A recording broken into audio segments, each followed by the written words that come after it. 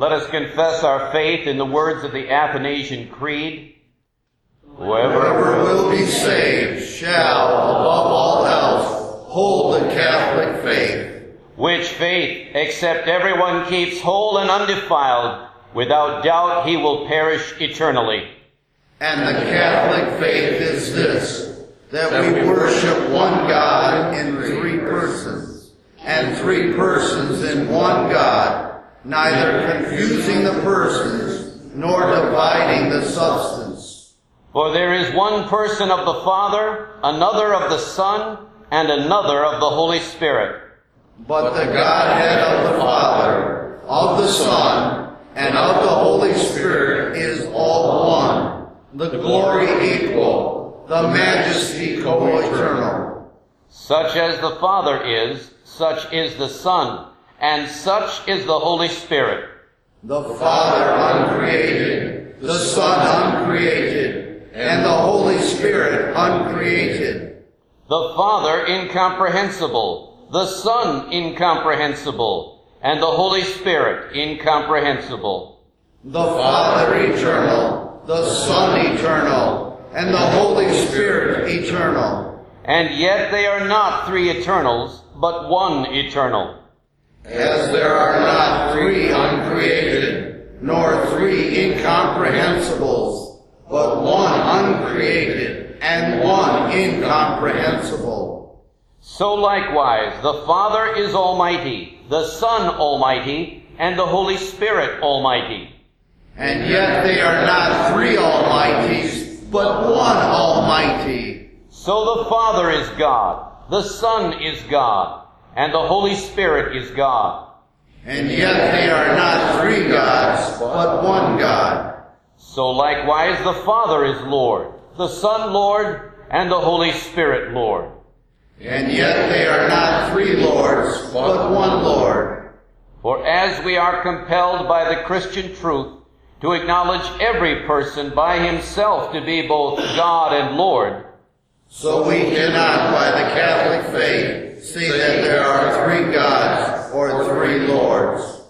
The Father is made of none, neither created nor begotten.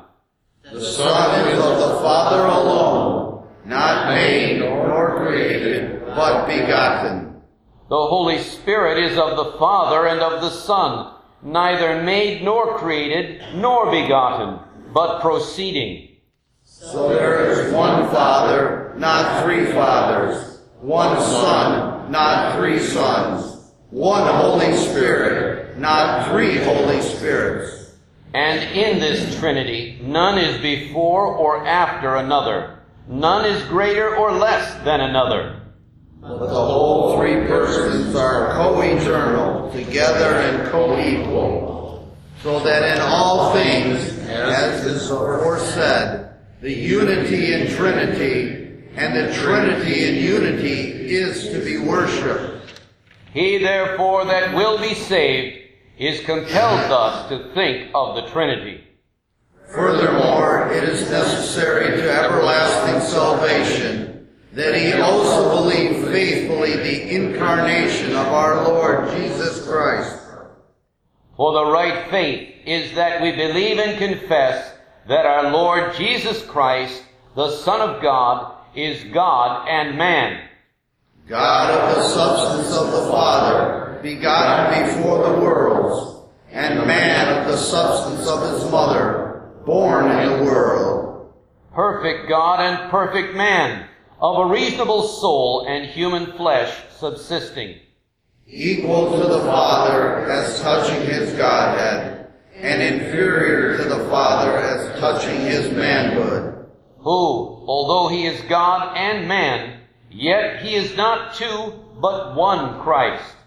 One not by conversion of the Godhead into flesh, but by taking the manhood into God. One altogether, not by confusion of substance, but by unity of person.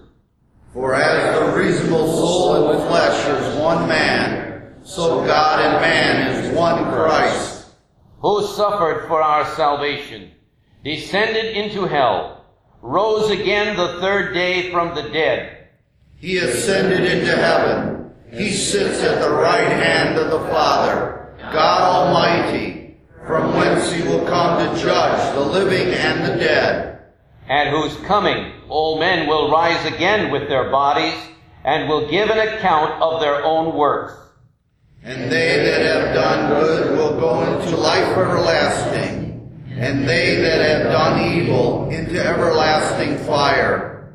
This is the Catholic faith, which, except a man believe faithfully and firmly, he cannot be saved.